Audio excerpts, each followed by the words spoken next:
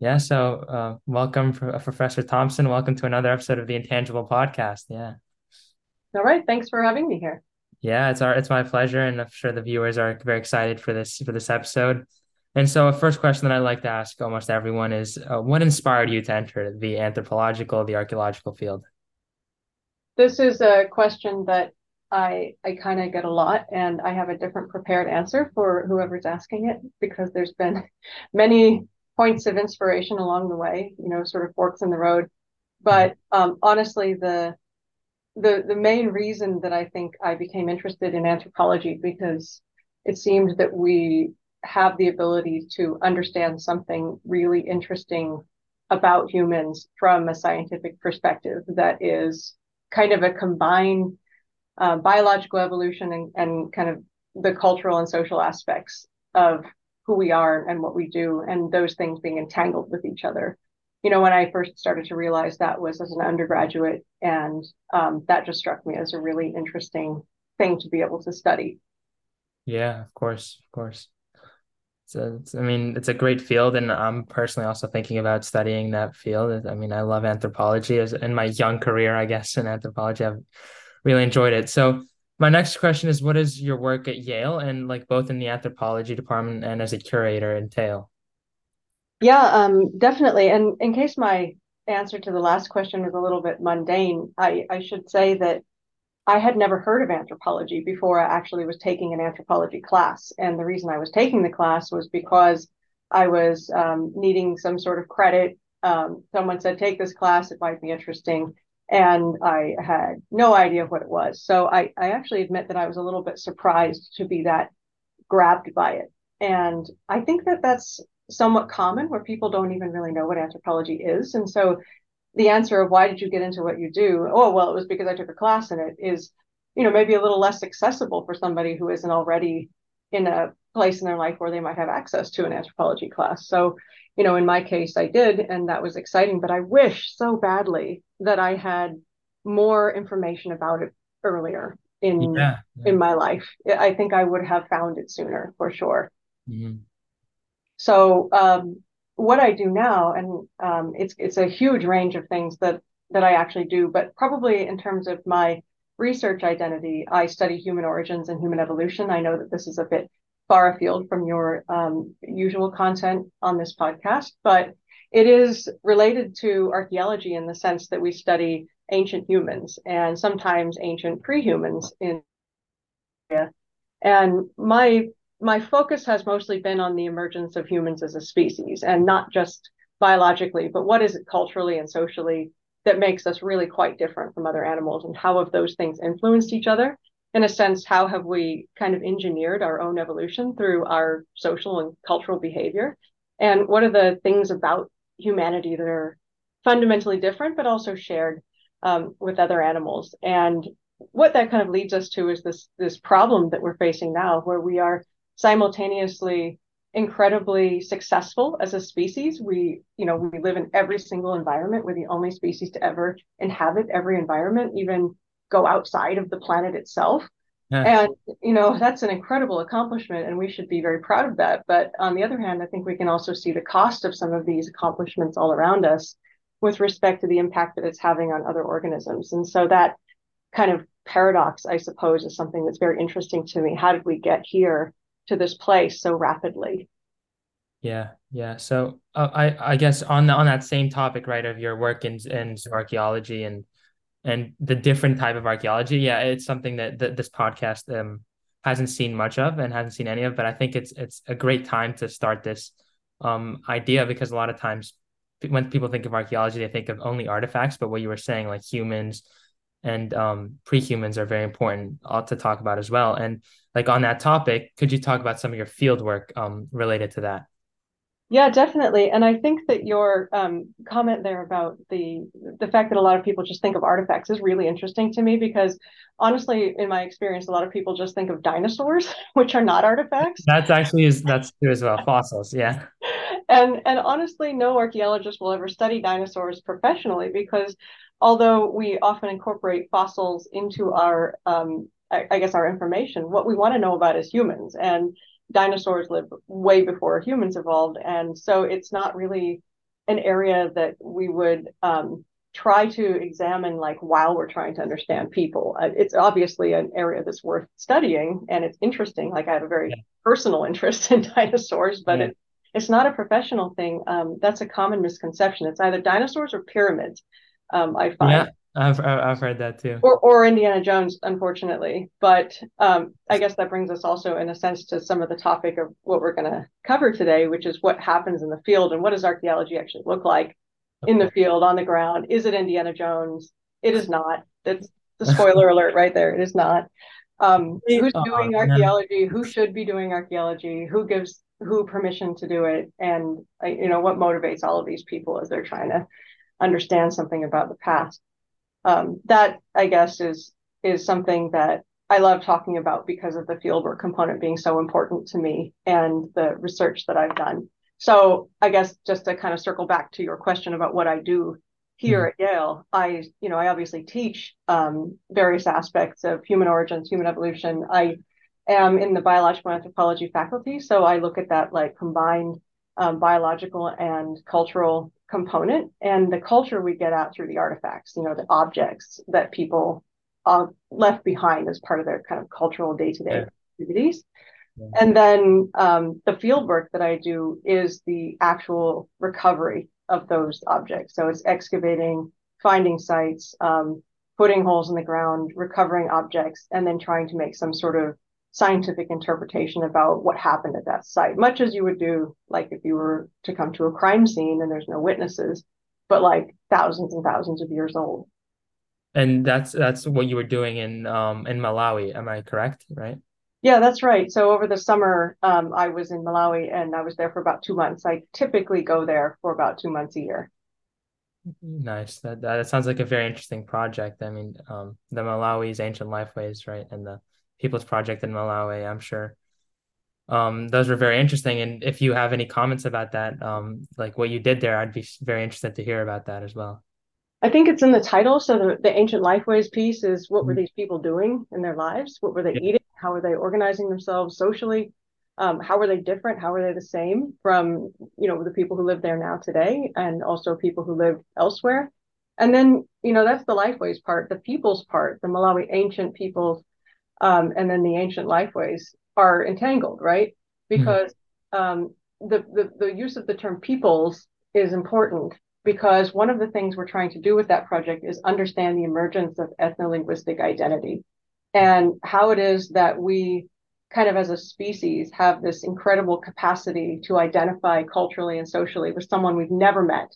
Mhm. And, normally with other species, what you find is that they either identify who they should get along with or not based on who they know, which other actual individuals they have met before. And it might be, a biological relationship that they have or some sort of social relationship, but it's like they know each other. Whereas humans do this crazy group level extreme social community thing where they use all these cultural signifiers and symbols to unite under some sort of common set of identities, and that's could be with people you've never ever met before, as we see all the time, at sports events and so on.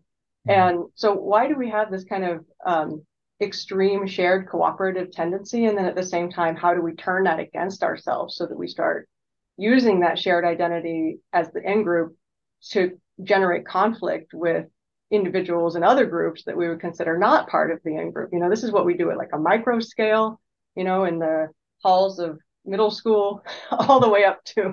world wars, right? As it's all comes down to kind of these who's in, who's out, and not always because people are thinking carefully about the reasons why they belong to this group or that group. They just do.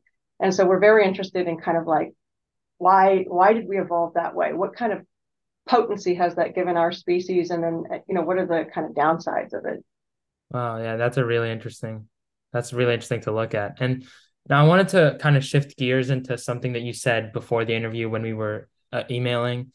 And so you were talking about obviously now like shifting gears to the preservation aspect itself, right? You were talking about the importance of investment in local communities and how helping local communities, and correct me if I'm wrong, um, helps create long-term preservation solutions. Could you just like expand on this and again talk about your honestly extremely thorough view on preservation podcast? And I was truly amazed when I read. I think the viewers deserve to hear that as well. Well, you got me at sort of a moment when I just come back from the field and had that very much on my mind. So maybe it was fortunate for both of us because I had a chance to just put it in writing. But it was um, what I've come to learn is that when you work in different parts of the world, you have variable levels of interest in the particular type of research question that you might have. And that's going to be really specific to who's already living in that area, right? So it's tempting to come into an area that you think might have some really cool archaeology. You want to do some research. You have your research questions. Maybe you've got your research funding and all of the official permissions are in place. But at the end of the day, you're working in a place that is full of people. And even these bare landscapes that you often see in documentaries and so on, they're not actually bare. They're full of people. They're just, off screen. Mhm. And they're living everywhere all around you. And they want to know what you're doing in their community. And that's a very valid thing for them to wonder, particularly if you're doing something unusual like archaeology. And archaeology is just pretty unusual no matter where you are, but it's more unusual in some particular parts of the world where you just don't see a lot of archaeologists doing it. And what I've struggled with for a while is how do I make sure that I've done the best I can to help the people who live there understand what I'm doing and why I'm doing it, and to be transparent about how I'm benefiting. My career obviously benefits from learning something and publishing something, but also I feel committed to being able to contribute something just in general to humanity, right? To science. Like this is knowledge that we might be able to get from a place that hasn't been well researched, and then we all know something we didn't know before. But it's a very reasonable thing for people around us to say, well, what do we get out of this? Yeah. And that may or may not necessarily need to be that they're in a position where it's hurting them, that you're there. But on the other hand, you don't really want to come into someone else's community, do some stuff, and then leave and not have them really have a sense of what it was that just happened and where they fit in. And particularly the kind of academic model of publishing where you put your stuff in these scientific journals and people in the communities where you've been working might not necessarily ever see that, and they might not know what kinds of objects you've been finding and what they actually tell.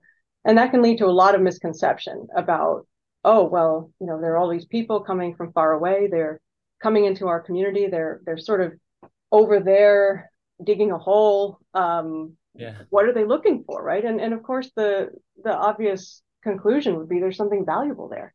Mhm. And there's always something valuable, but it's a different sort of value, right? It's the value of knowledge and information, and it's valuable to us coming with our research question, not necessarily valuable to the people who live in the area. Mhm. So you're kind of trying to do the job that you've been funded to do, to do the research. But on the other hand, you've got this commitment that you need to make to be able to help the folks around you know what it is that you're actually up to. And I think that in the long term, you're never going to be able to conserve a site in terms of its archaeology and its long-term legacy if there's misunderstanding about what's happening. And furthermore, you have an obligation to the community to be able to, give them information and let them decide what they want to do with it, rather than sort of having this idea that they should be interested in what it is that you're doing. Maybe they are, maybe they're not, but at least give them, the opportunity to figure that out on their own. And I think that once you kind of get to that point in the work that you're doing, especially internationally, you're going to be in a much better position to protect these sites in the long term because then people are actually interested. And I think that matters, especially with the kind of work where, that I'm doing where the archaeology is extremely old. It's Mhm. very abstract to a lot of people to think about these ancient people living thousands and thousands of years ago. It's not big monuments and obvious things. And so it might not be clear that there would be any educational value in doing that work. And it might seem that you're just sort of making things up. And so I guess all of that rambling is really about how important it is to me to be able to connect with the community and acknowledge that the community is there.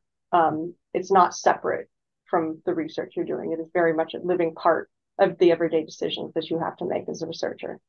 Yeah, yeah. Like as you said, archaeology doesn't just happen in like a black hole, right? It's part of the local community. It's part of the international community as well. It's part of everything. And I did have a question that just came up to me when you were talking about all this, right? Is there a difference in preservation practices, but also the way you go about things when the archaeology you're doing is like with artifacts compared to like zoo archaeology? Is there a difference between the two? And how would you go about the difference in like thinking about preservation when it comes to those two?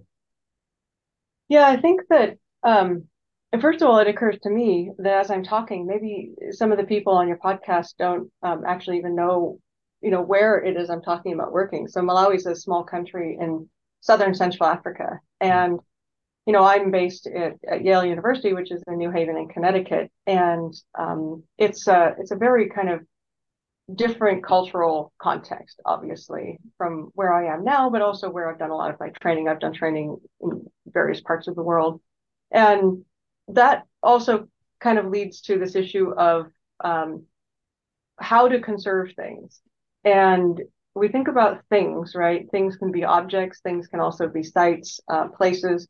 And having some authentic buy-in from the people who live right there is going to be absolutely essential for there to be any hope that we're going to have these sorts of cultural resources available in the future for study.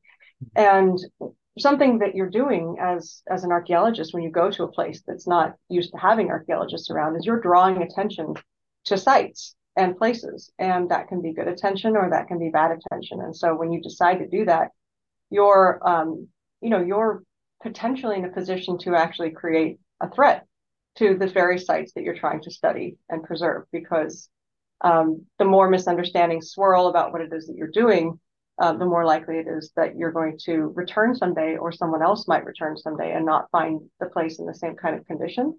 So in terms of conservation, I think that you might have been asking me about specific objects, but just thinking about conservation of places, if that's a concern to us, then we need to be much more deeply engaged with the community aspect of things. And I think historically we have been as a discipline.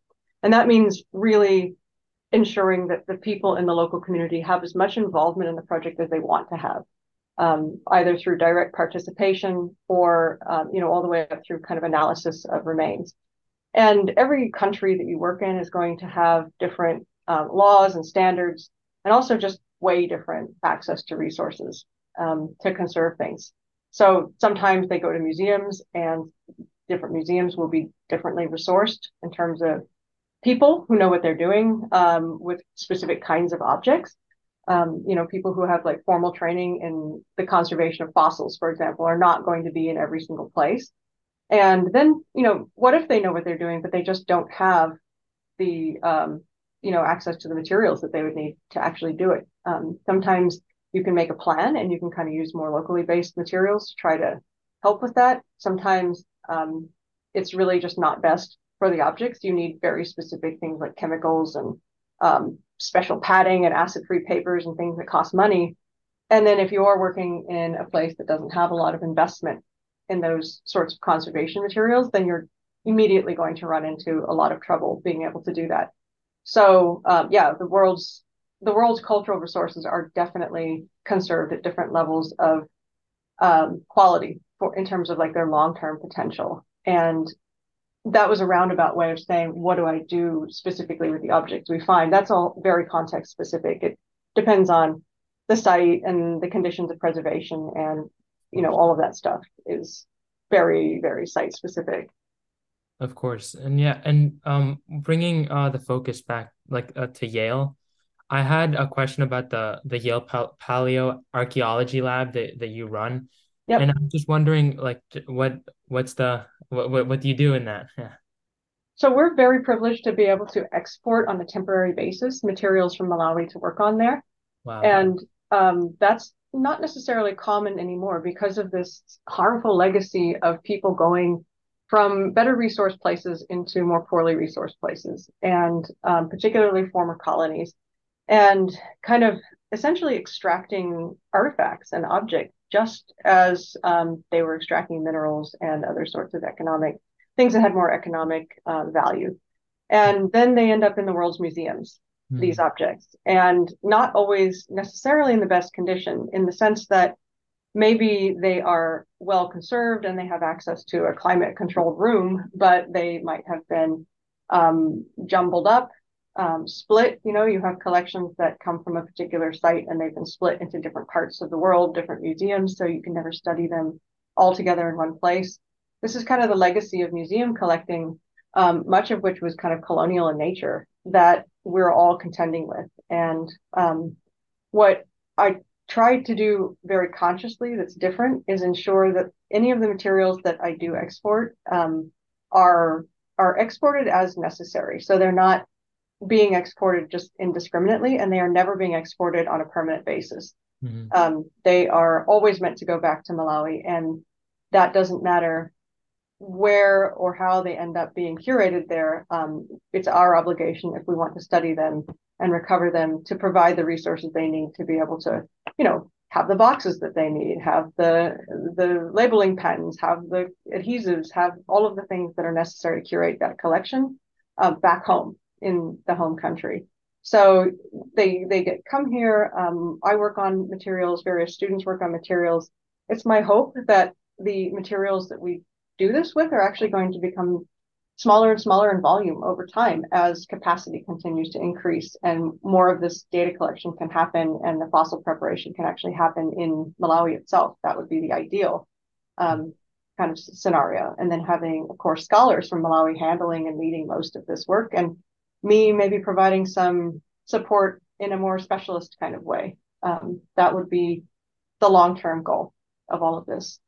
That fits perfectly into what you're saying, right? Getting the local community involved so the preservation can continue for years and years on end, right? Even after maybe you move along to another project or other archaeologists come and go, right? The preservation of sites like the one in Malawi and all over the world continue, right? That's the goal. So That is the goal. And I think that that's the most sustainable goal, because it's not a sustainable model to continue to have to think about foreign groups coming in as with all of the leadership and the knowledge and the resources, or at least the majority of it, and then most of the work taking place outside of the home country. There must be a future that doesn't actually see that as being the norm, where it's reversed and the majority of work is being done by people who are residing in the country and from the country where the materials come from.